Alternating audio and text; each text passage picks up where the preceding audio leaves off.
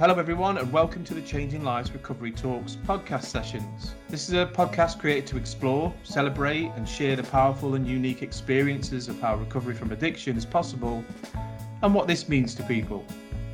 Each session on Recovery Talks will be talking to people about their personal experiences and points of view on recovery and addiction.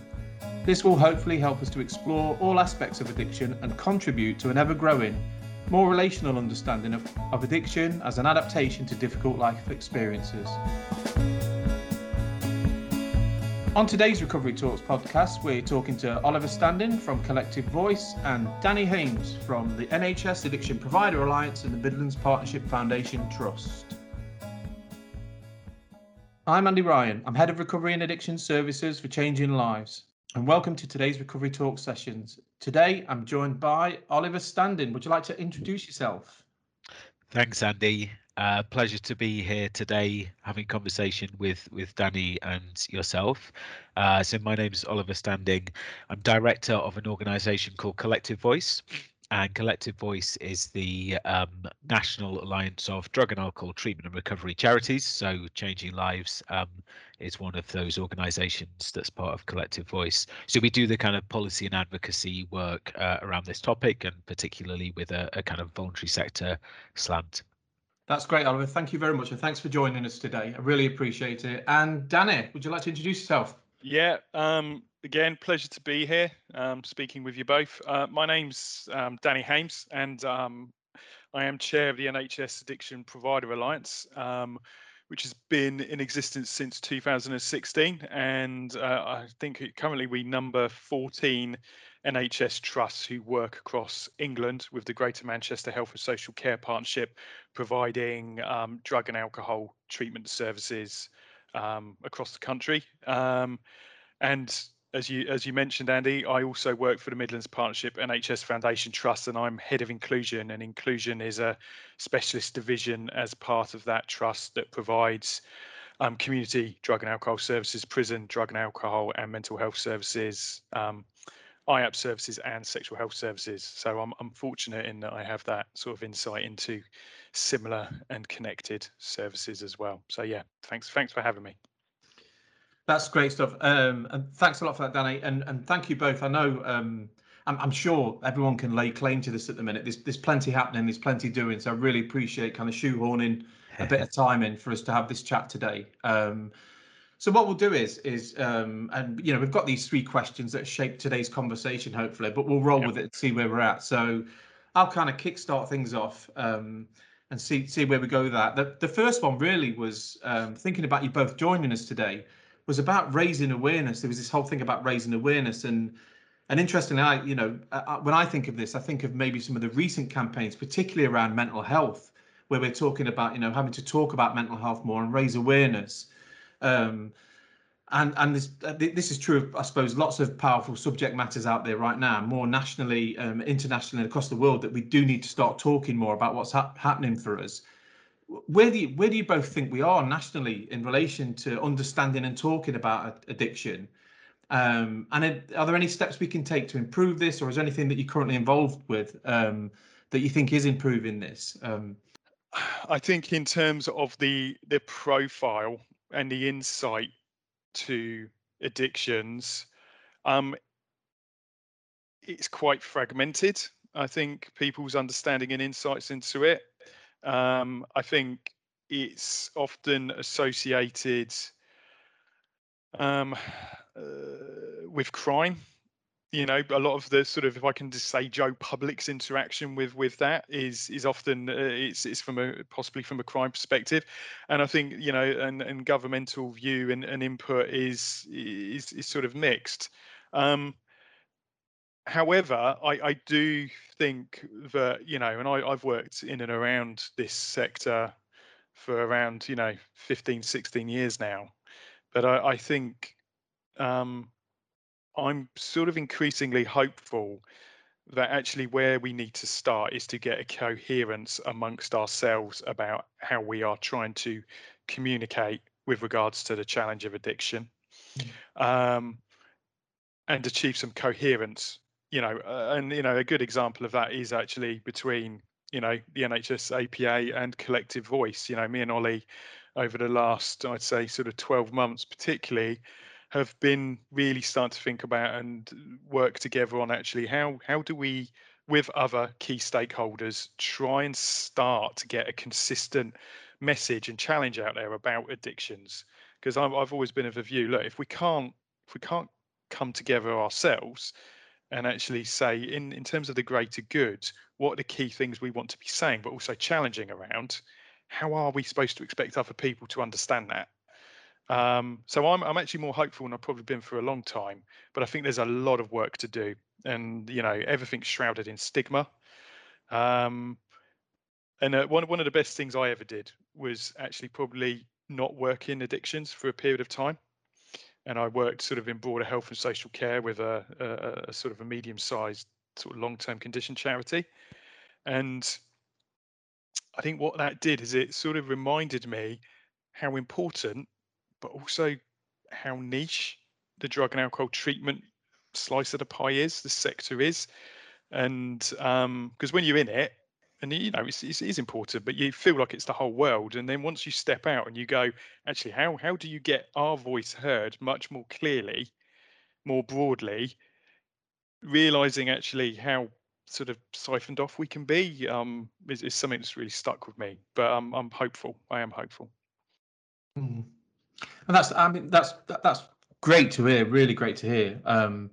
Because I think, I mean, I always see myself as having this luxury, really, at times, that my entry point into the drug and alcohol treatment field was through quite a therapeutic route. And there's a lot of narrative at the minute around trauma informed and adverse childhood experiences, and people trying to understand maybe what brings about this relationship with substances. But nevertheless, that bigger picture, I think, as you've just described there, is like, how do we join up all the dots? Because I've often been fascinated in the sector that I've witnessed exactly that, where we've not joined up yet. There seems to be a bit of a parallel process, because when we're supporting the individual that walks through the doors, they're often quite fragmented as well and disconnected. And sometimes I see the system as being quite fragmented and disconnected, and there's quite a fascinating parallel process that occurs, and it's really exciting to hear that you kind of taking those steps into, well, how do we build and join this then? What are your thoughts on that, Oliver? I mean, yeah, what Danny said definitely resonated. It's such a big question, and it's such an interesting question. I suppose my starting point is, drug use, alcohol use, addiction recovery. None of these are static, fixed concepts. They're all dynamic and they're all complex, and the way they affect people and families and communities is also dynamic and complex. It's changing all the time. Different patterns of drug use, different life experiences that people are bringing to the issue. Stigma is such a massive part of our world, and I don't think we can ignore that. I think I'm an optimist by nature, but I'm also try to be very pragmatic. And I'm not someone who thinks all that stigma is ever going to go away ever. There does seem to be something in human nature which groups of people with different kinds of behaviors or different life experiences, or people look different or whatever. And there has been some fantastic progress around mental health, don't get me wrong, and I think to some degree around addiction, but I don't think that's ever going to all completely go away. So I think we're at a place, we're at a sort of a place of mixed fortunes, if you like, or mixed successes. There's some really good stuff going on, but there's lots of kind of big themes which are sort of floating above us, or we're in them. They're shaping the systems that we're in. There's been a big cultural move towards involving people with lived experience, that I think one of you mentioned, and that's not just in our field, obviously, right across different fields of patient involvement and patient engagement, people being involved in research. That's surely something to be celebrated. That's surely not that it's easy, and it's not that we all get it right all the time, because we don't, but that is surely a good thing in terms of generating a human-centered kind of view of the world. I think the focus in other fields towards inclusion health, and actually conceptualizing health and health service provision as a matter of inequality, and therefore that there's an associated kind of moral duty to reduce those health inequalities.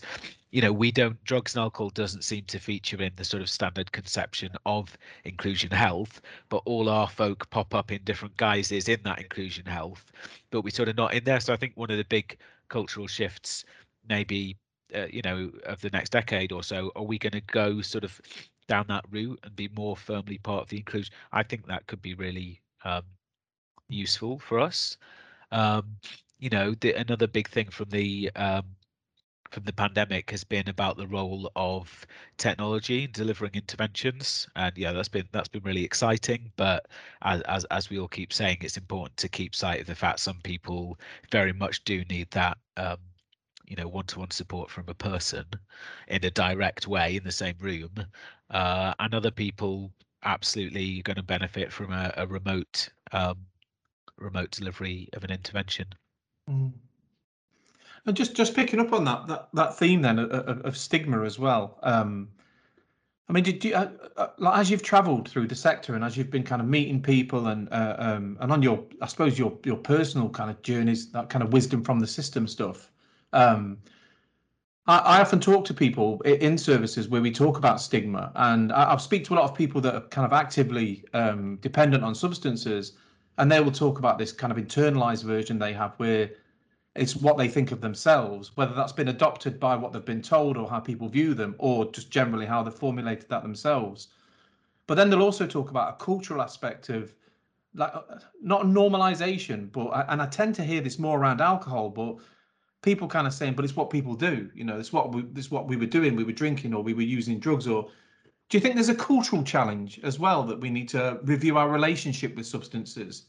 And just thinking about England or the UK, do you think we need to do that, or do you think that's too kind of heavy-handed or too one size fits all? Or I suppose it depends. I'll just jump in while Danny's thinking. I suppose it depends how we look at it, doesn't it? If we see drug use or alcohol use as the problem, then we need to look at our relationship with drugs and with alcohol. If we see drug use or alcohol use as a symptom of an underlying problem, then surely we should address our aims on that underlying problem in addition to, let's say, the drugs and alcohol. And the problem has been that it's much easier to say drugs are bad, let's do stuff about drugs, than to say poverty's bad, stigma's bad, trauma's bad, social exclusion's bad, let's do loads of stuff about that. Which isn't to say that governments have never done that, because obviously they have tried that from not just government, lots of other people have done amazing work on that.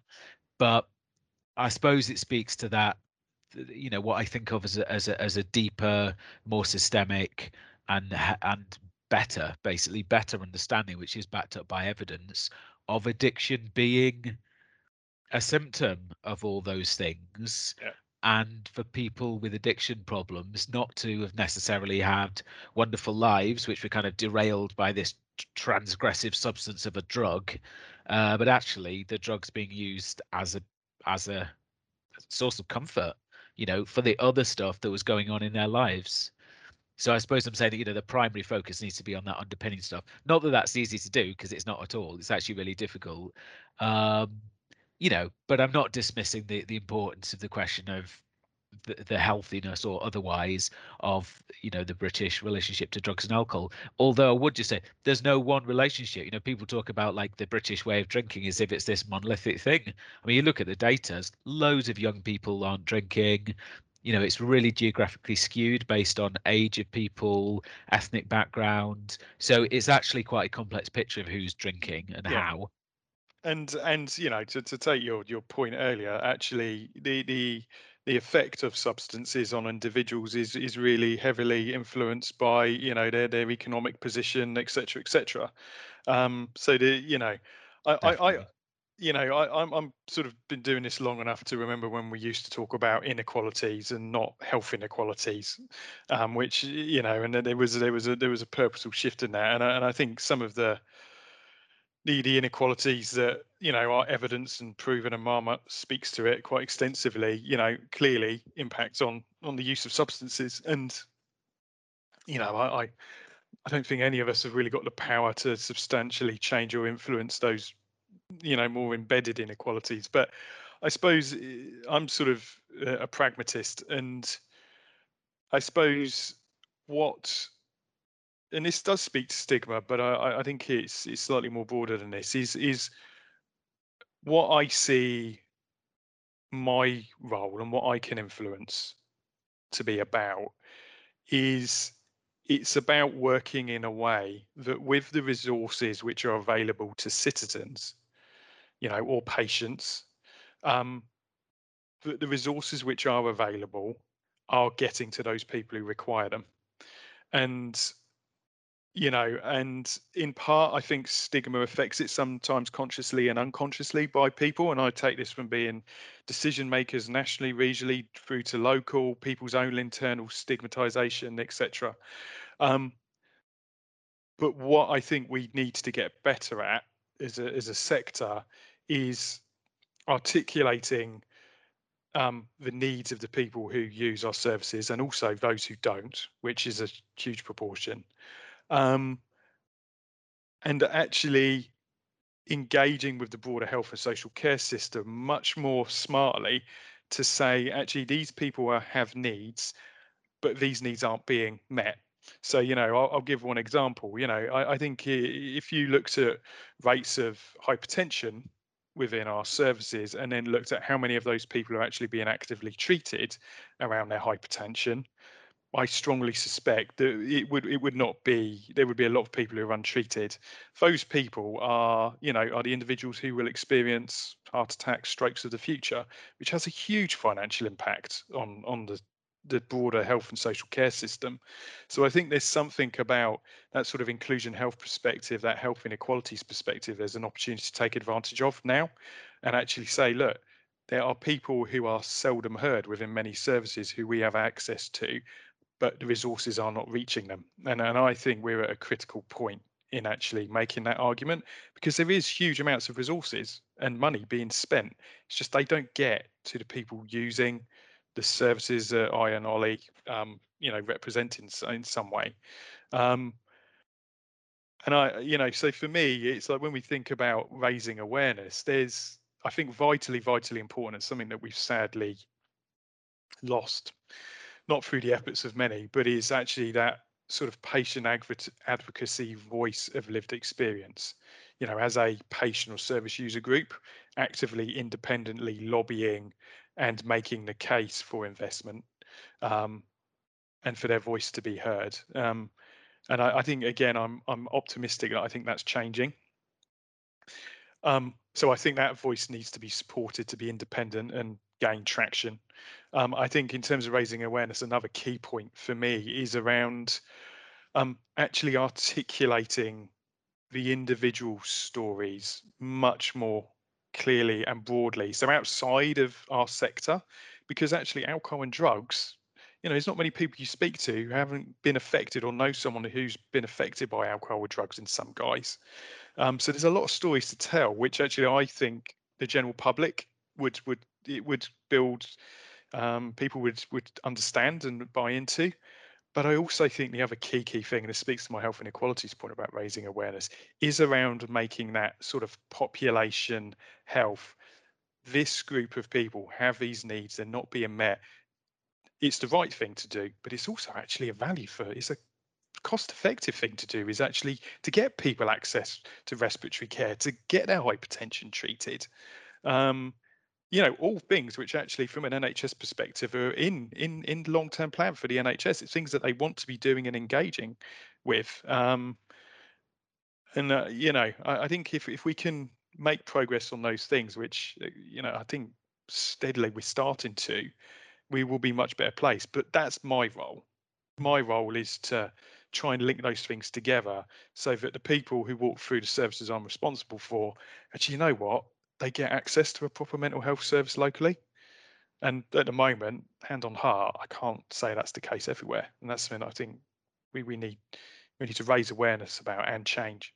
Yeah, and there does seem to be a better awareness now about the necessity of a systemic approach to issues like these, I think. So, Yeah.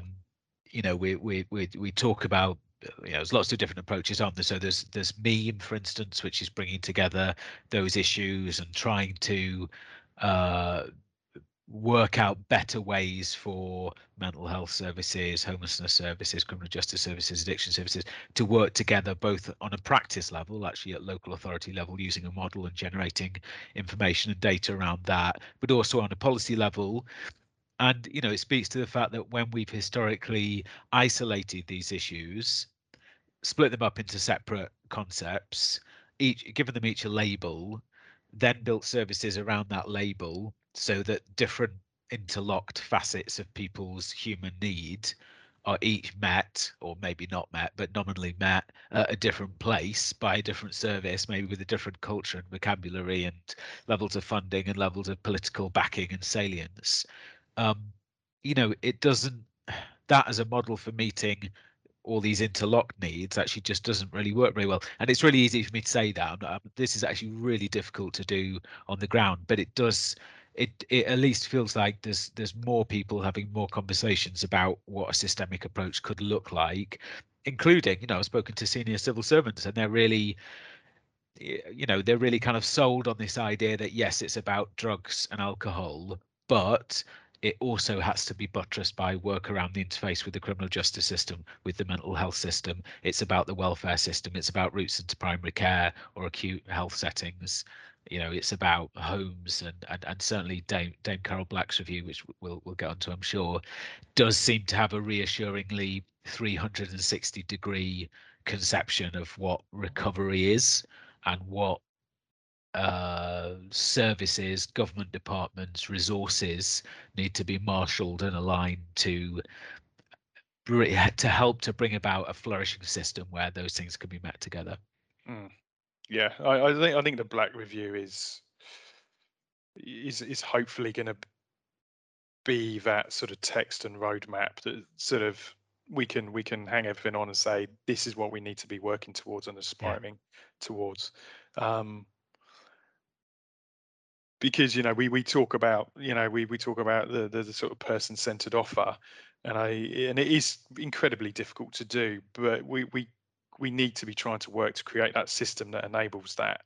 And it's interesting because, and you can see some signs where I think you're starting to see this change even more practically as well. Is for instance, the community mental health framework, sort of an NHS England document. There is a line in it which talks about the requirement of each integrated care system to adequately meet the needs of those people with dual diagnosis or a co-occurring condition. But actually the variance in terms of the response to that varied in different areas is really, really mixed. But I've become aware recently in one area where actually off the back of some work around health inequalities, actually the community mental health framework, there is now significant NHS investment coming in to filling that gap.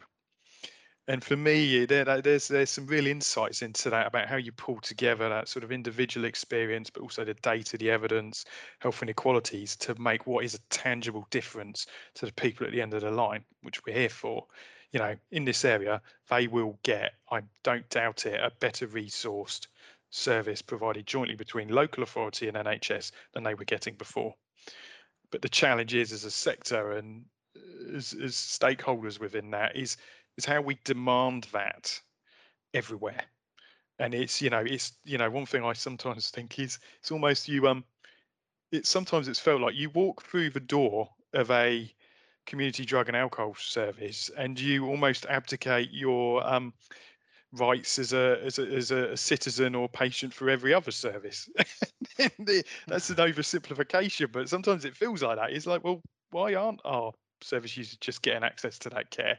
Because if they weren't in our service, but they might not be, but they might well just be getting care organised through their GP. There's something in that's always struck me as being a little bit sort of bonkers, really.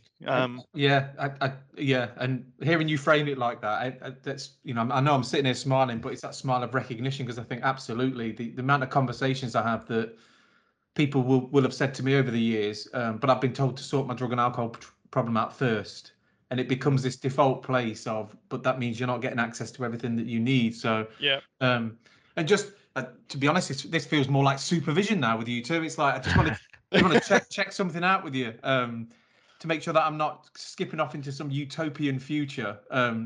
But I think just off the back of what you were both saying there, I've always experienced, and I think a lot of the time it gets called innovation, and I think you mentioned like the bigger stuff there, Oliver, around meme, but just in services where I'm seeing kind of pockets of funding being accessed to pilot this or to do that, it's almost like the system is saying this is what we need. This, so there's this core functionality of, say, a drug and alcohol treatment service, and there's very few services I don't oversee now or have connections to where there's not lots of pilots happening or funding that's been released either centrally from government or is accessible through different means, like particular for ourselves as a charity, or but it's almost like there's a whole narrative in that of the service like stretching itself and saying, but we need this and we need this, and this would really help because this is about housing, this is about health, this is about a more recent one where we worked with a local hostel on palliative care, and just that real good end of life care quality. I just think these things emerge out of really goodwill. Not all of it's about pounds, shillings, and pence either. Sometimes it's just about the obvious of joining up the dots and connecting. And I think you both mentioned there, just hinting towards Dame Carol Black and ICSs, and the potential future. And I feel very hopeful about that. I don't know if either of you want to kind of just put your hand on my shoulder and pull me back and go, just hang on a minute. This is, but I genuinely sense that there is opportunity. There is learning to be had as well. And what really excites me is prevention as well. Just thinking about, I've worked probably too long in the sector now, where I see far too many people, particularly coming into drug and alcohol treatment services, when it's all gone wrong. What can we do to prevent that pain, the suffering, the loss of housing, loss of family connections, loss of social connections, loss of health, or potential impact on future health. So the idea that there's potential for prevention as well, which is to take the learning from what we do. We don't have to reinvent the wheel. We know a lot of this. I don't think I'm not sure it would shock many people, but pulling that together has got potential. Am I reading into the kind of Dame Carol Black-esque energy and stuff like that and thinking this is it? This is the moment we can. We should be enthusiastic and we should be optimistic at this point in time, absolutely. But there's no certainties when it comes to politics. So it's certainly not nailed on. It's certainly not 100% that we're going to have this glorious future unrolling in front of us that you've outlined, Andy. I think we're in a really strong position. If you look from a top-down view, you've got to look, where is the political will to make change happen? That's what it all boils down to. And at the moment, we've got a prime minister who is interested in drug treatment, albeit through a lens of criminal justice, but really interested. And you've got a series of ministers who are interested in it as well. You've got a massive independent review by a respected reviewer, which will be published soon, in about a month probably, which we've got a broad brush understanding of what's going to be in it. Most of it sounds good, more than good, great, really, really great, actually. So the stars are aligning, but of course it doesn't guarantee anything because the review could land. And given the context of the pandemic and of sort of general chaos and quite a febrile political atmosphere at the moment, it could be overlooked. That's not impossible. It could have a partial response. I think there's going to be about 30 recommendations in it. Well, the government may choose to respond to some of them, but maybe some of those big ticket items that will really bring about systemic change, they'll be the ones which aren't responded to. So you see what I'm saying? There's lots of contingencies. Then there could be a response, but what about the funding? There'll be the comprehensive spending review, sort of probably gearing up fairly shortly and to be concluded, and the results shared in the autumn. So if there's no money in that, no matter how wonderful the report is, or even how positive the government sort of narrative response is to the report, unless there's money to put back into the system and get past this phase of pilots that you talked about, and I'm pleased that you're seeing that as a positive and about services innovating and trying new things and everything. I think that all of that is true, but we mustn't get stuck in that pilot phase, because a lot of money's just been taken out of the core treatment and recovery offer, and like dancing around the edges, doing stuff is great if it's generating new learning, but if it's 1 year pilots, it's so hard to do, isn't it, to operationalize. We've spoken about that, Andy. And my risk is that, you know, politically it's quite attractive to come up with a snappy acronym and say, oh, here's 2 years money to do this. Well, actually, can't we just have the money back into the main bit of the system? Like, it's much more sustainable, isn't it? So I suppose, yes, but let's break out into the kind of core funding phase beyond the innovation phase. Yeah, I couldn't agree more. It's you know, I think I'd sort of broadly agree with what Ollie said. You know, I think we should be hopeful, because I think that the fact that the Black Reviews actually occurred, has happened, has been initiated, the fact there is more cross-governmental interest is all good. You know, because to be honest, we've sort of been walking down a pretty dark tunnel for quite a long time, and you know, I think phase one of the Black Review, you know, it spoke to actually how, you know, just the real nuts and bolts, the engine room of sort of treatment services have just been steadily degrading, and you know, we've got to put that back together. So it is that investment for actually the real bread and butter of the work we do that we need to get, but we, you know, we need to support our workforce. We need to you know, increase the variation of people and their expertise and professional registrations we're employing. There's a lot of work to be done. You know, the pilot monies and extra monies are good and they're helpful, but yeah, you don't want innovation's great, but you need to get your core work done well and properly, because actually if you do that well and you do it solidly, good solid pharmacological interventions, psychosocial interventions, recovery work around that, good system partnerships, do you know what, a lot of people do well. But you need the funding for that core bit with the people who know how to do it. But you know, I think we will see what happens. I think there are some big risks around the fragmentation of the system. That's always been the biggest challenge to our area, is the fact that actually we touch lots of different departments of state, so we're not anybody's number one priority necessarily. So you sort of have to get them all on board, and then that translated down to regional and local commissioning systems across health, local authority. That's always been our biggest disadvantage, which is why, you know, some people liked it, some people didn't, but that's where the NTA was useful, because it gave that unifying sort of perspective to it. So I do think there are risks going forward in terms of the fragmentation and the separation of different functions for public health out into different elements. I think there's some concerns there we need to keep a careful eye on. But you know, I am hopeful, and even if things don't go our way, you know, I still go back to what I was saying, is actually we need as a sector to be unified, speaking with as much as we can one voice, explaining the impact of addiction for families and individuals, but also making those really strong population health arguments or health inequalities arguments, because actually there is huge amounts of unmet need and people getting ill before they should, not being treated. It costs the state a fortune. You know, I think if we keep going back to that and keep pushing that forward, we may get, you know, we may get increased investment by default because we get better at accessing the range of funds which are out there. But I'd rather a scenario where we just get a really good spending review so we can just do more for people. Really, it's been a hard 10 years in that respect. You know, just watching things fall apart.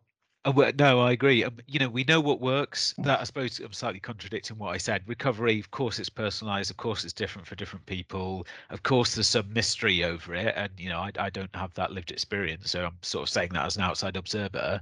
But at a broad brush level, we do know what works. We actually have really robust evidence base on a lot of these interventions. I mean, you know, methadone, you know, hugely researched and evidenced intervention. some of the psychosocial support models as well, and kind of mutual aid.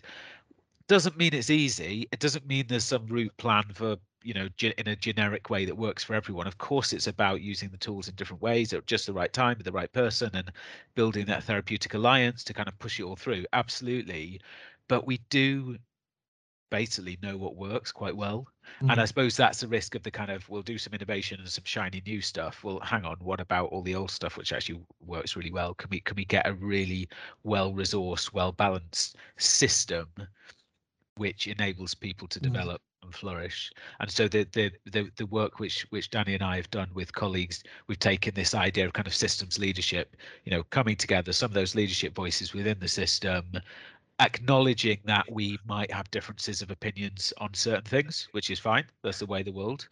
Kind of parking those to the side a little bit and working out what that bit in the middle is that we all agree on, because it's actually a much bigger area than the bits we don't agree on.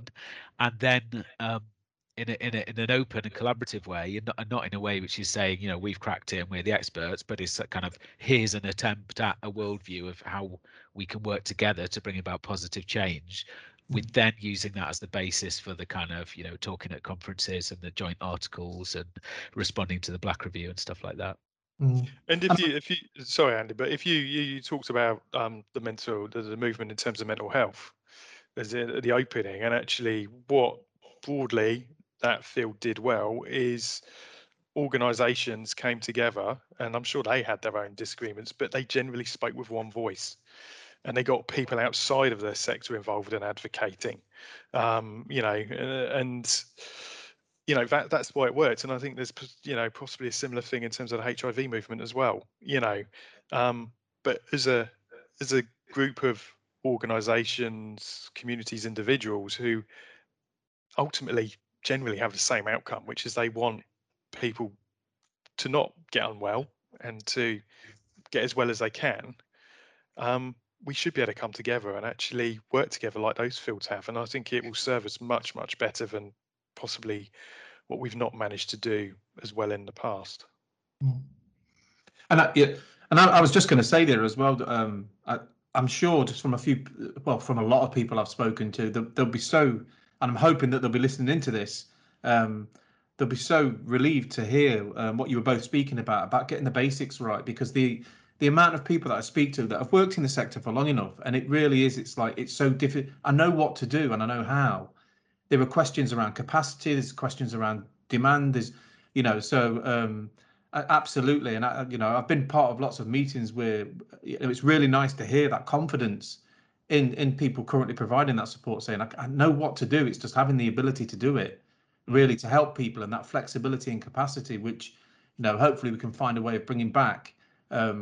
Because again, I've had those difficult conversations as well, where we find ourselves in that awful position of this support that's being offered is about health and well-being, yet it's having an impact on the people's health and well-being delivering it, and that's a really sticky predicament to be in. It's like, hang on, there's something inherently wrong here. It's not a blame and shame game, but definitely one of those kind of push the pause button moments and let's have a think about this. And you know, hopefully, you know, the people that I've spoken to, well, I'm sure would be very excited, particularly, I mean, I feel it as well, listening to the two of you talk about that, and having that continuity, because, you know, over the years I've spoken to different providers, small providers, big providers, and people that have talked about things like commercial sensitivity and delivery. I just think this is health, this is public health. Let's get our heads together. Let's help people and do the best we can, you know, with what we've got. I think you know, and stepping forward as we hopefully move forward and, you know, more positively, and hopefully repair and rebuild some of the things that have been lost, is you know, and I know for me, and in terms of our organisation, and I'm sure others, I think there's about having some reflection about how we protect that going forward, and we don't sleepwalk into scenarios where, you know, particularly because of the very commercial nature of sort of drug and alcohol treatment, that, you know, possibly we've overstretched ourselves at times, or sort of said or think we can cope with things we can't. And, you know, I think moving forward, I think it's really important that we all go actually, how do we protect this? What is the minimum? What do we need to provide? And actually, what won't we compromise on, even if that's what's being commissioned? You know, and you know, I think for me, it's, and I think for the APA, it's actually, you know, we've got to be really responsible guardians for the bit of this we have some influence and responsibility for. But again, I think that really strong, powerful patient advocate voice is needed in this, because, you know, if you looked at other areas of health and social care, some of the things we've experienced in this field would have not have just passed by so quietly if there was a organised and influential patient advocate voice. You know, you wouldn't see this in cancer, you wouldn't see this in stroke. You know, it wouldn't be the same. And going forward, I think that's really, really important. Yeah, absolutely, absolutely. And I'm aware of time as well. Time has flown by. We've got a few minutes left, so I suppose really, if we just think about that last question that we had for ourselves, there was a bit in there about kind of what brought you into doing this. But in all honesty, you know, I think I've heard that today from both the passion that you have for everything that you do, but your experiences as well. But I mean, is there anything that you've got, any kind of wisdom from the journey that you've got? Any advice? Anyone inspiring to work in this sector, or anything generally that you'd just like to share with anyone that's took time to listen into this today, whilst you're both sitting there? I don't know if I can claim it as a piece of wisdom, Andy, but I know you're someone who's given to kind of deep contemplation about the universe and so on, which is great, and I always enjoy talking with you. I suppose I just jotted down some stuff on the Word document which you shared, and I kind of worked at AdFam. I think I've got kind of a deep, sort of quite a curious mindset. Like I love digging into stuff, and I love digging under things and working out how things work. Some kind of humbling experiences of working with people. So brought quite widely with family members who've been bereaved through drug and alcohol use. But the one I wanted to kind of settle on was actually, I just wrote serendipity. You know, and there's many things in our lives, for good and ill, which are actually steered and governed by happenstance, by serendipity, by chance. You know, I saw a job advert at some point, and then you do that, and then you do a bit of this, and then you work out what you like, and then you have something comes out of the blue, and you experience something awful, and then you get back on your feet. And so I suppose it was just in terms of trying to think of something in the sort of wisdom vein. I suppose harnessing serendipity and trying to develop a mindset where we can see that as a positive, and we can be kind of agile in taking advantage of stuff which is sometimes put before us. And it almost involves letting go, because you're saying actually there's some really big stuff outside of me which is really important, and it might take things away from me, but it might also plonk an opportunity in front of me. So I suppose that kind of going with the flow of the universe and trying to look out for opportunities and trying to develop a learning mindset where you're learning all the time, and it's sometimes painful because you get things wrong and, you know, make a howling mistake, but trying to kind of, once the pain's gone away a bit, trying to learn from that, or, you know, becoming a parent, and you learn from that, don't you? So that would be my. It's really interesting listening. I'm sitting here smiling listening to you, because you've just reminded me of when I first got into recovery, when I went into treatment services, someone gave me a copy of the Serenity Prayer. I could have killed them. I could have absolutely killed them. I'm like, what on earth is this? You know, you've got no idea what I've been through, and it took quite a long time for that to settle in, really, and say, you know, just accept the things you can't change. You know, stop, because everything. But you know, and it was really interesting having that as a reflective tool, because what I learned was, you know, I was always embedded in the things I had no say over, which were always going to determine which way my life was going to go, and therefore my mood, which I would then use substances to regulate, which was a fascinating connection to make eventually. So yeah, absolutely with that. Yeah. Danny, anything from you? Wisdom. I'm not sure I'm good to ask about that.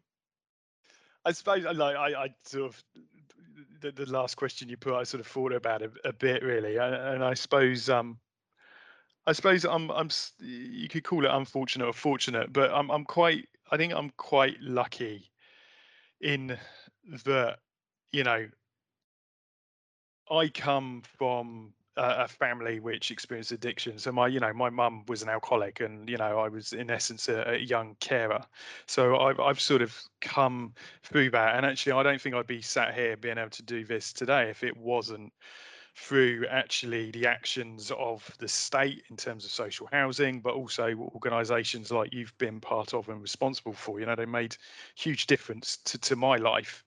And I've been a practitioner through to a manager and a service through to doing this role now. And I think what that does, and I don't always do it as perfectly, but it's sort of, I always try and remind myself of it. And I'm not going to lay claim to this quote because it was from Kevin Fenton, who's the regional PHE director. But if we know better, we should do better. And I think that's something that's really stuck with me. And like Ollie was saying, and I think you were saying, Andy, we have to be agile, we have to be nimble in how we take advantage of opportunities. But I also think that sometimes we have to be really assertive about actually this isn't working, or this need isn't being missed. The system is failing, and not in a way which is about you're getting it all wrong and people are all bad, because I don't actually believe it. I think most people are trying to do the right thing. They have constraints, but let's not put sticking plasters over it. And the reason I say that is because what I've experienced and where I came from and what I've seen with lots of the people I've worked with and the things I've experienced is sometimes some of those sticking plasters or things that we've tried to put over things, I can absolutely see why we do it, and on a personal level why we do it, but they don't solve the problem. So I would say to anyone who gets into this field is, speak up, say when you think we could do something differently. If it's not working, talk to people around you, create networks, advocate. Remember that yes, there's what we do at work, but we're also citizens, and actually, what can you do to influence more broadly, with your politicians and things like that. So I don't know, it's a bit of a ramble, but it's that's the thing that drives me, and that's the thing I think we should all be pushing and doing, and I think if we do that, we'll do okay. I totally agree with what you were saying there, Danny. In fact, listening to you describe probably my pathway into this role. I started out connecting with people, advocating, getting involved in networks, raising voices, and find myself where I am today as well. So yeah, absolutely, categorically agree.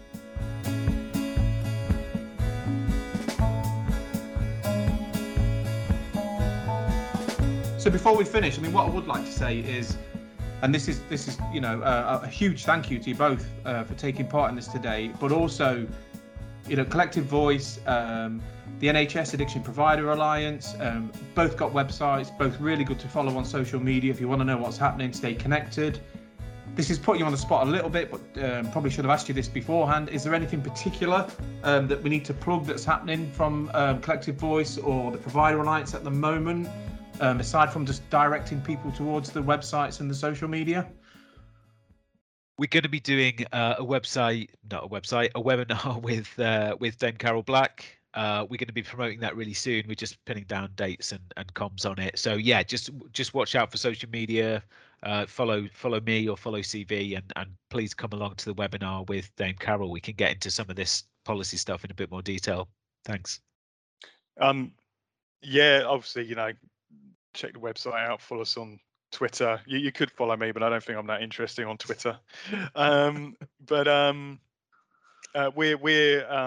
actually at the moment working our way up towards actually doing a campaign around stigma and starting to raise the profile of that and raising awareness. And we're also our conference in October, which is free, an online conference. We're bringing a range of speakers from nationally and internationally around to talk around the subject of stigma in relation to addictions as well. So please go on the website and join that conference, because hopefully it's going to be food for thought. So thank you both for joining us today. and hopefully we can speak again in the future, maybe post Dame Carol Black reviews and the learning and pick up the thread at some point. So with that, we'll speak again soon. Thank you a lot, Oliver Standing and Danny Hames. Thanks, Andy. Thanks, Andy. Appreciate the invite. Hopefully see you both in the real world soon.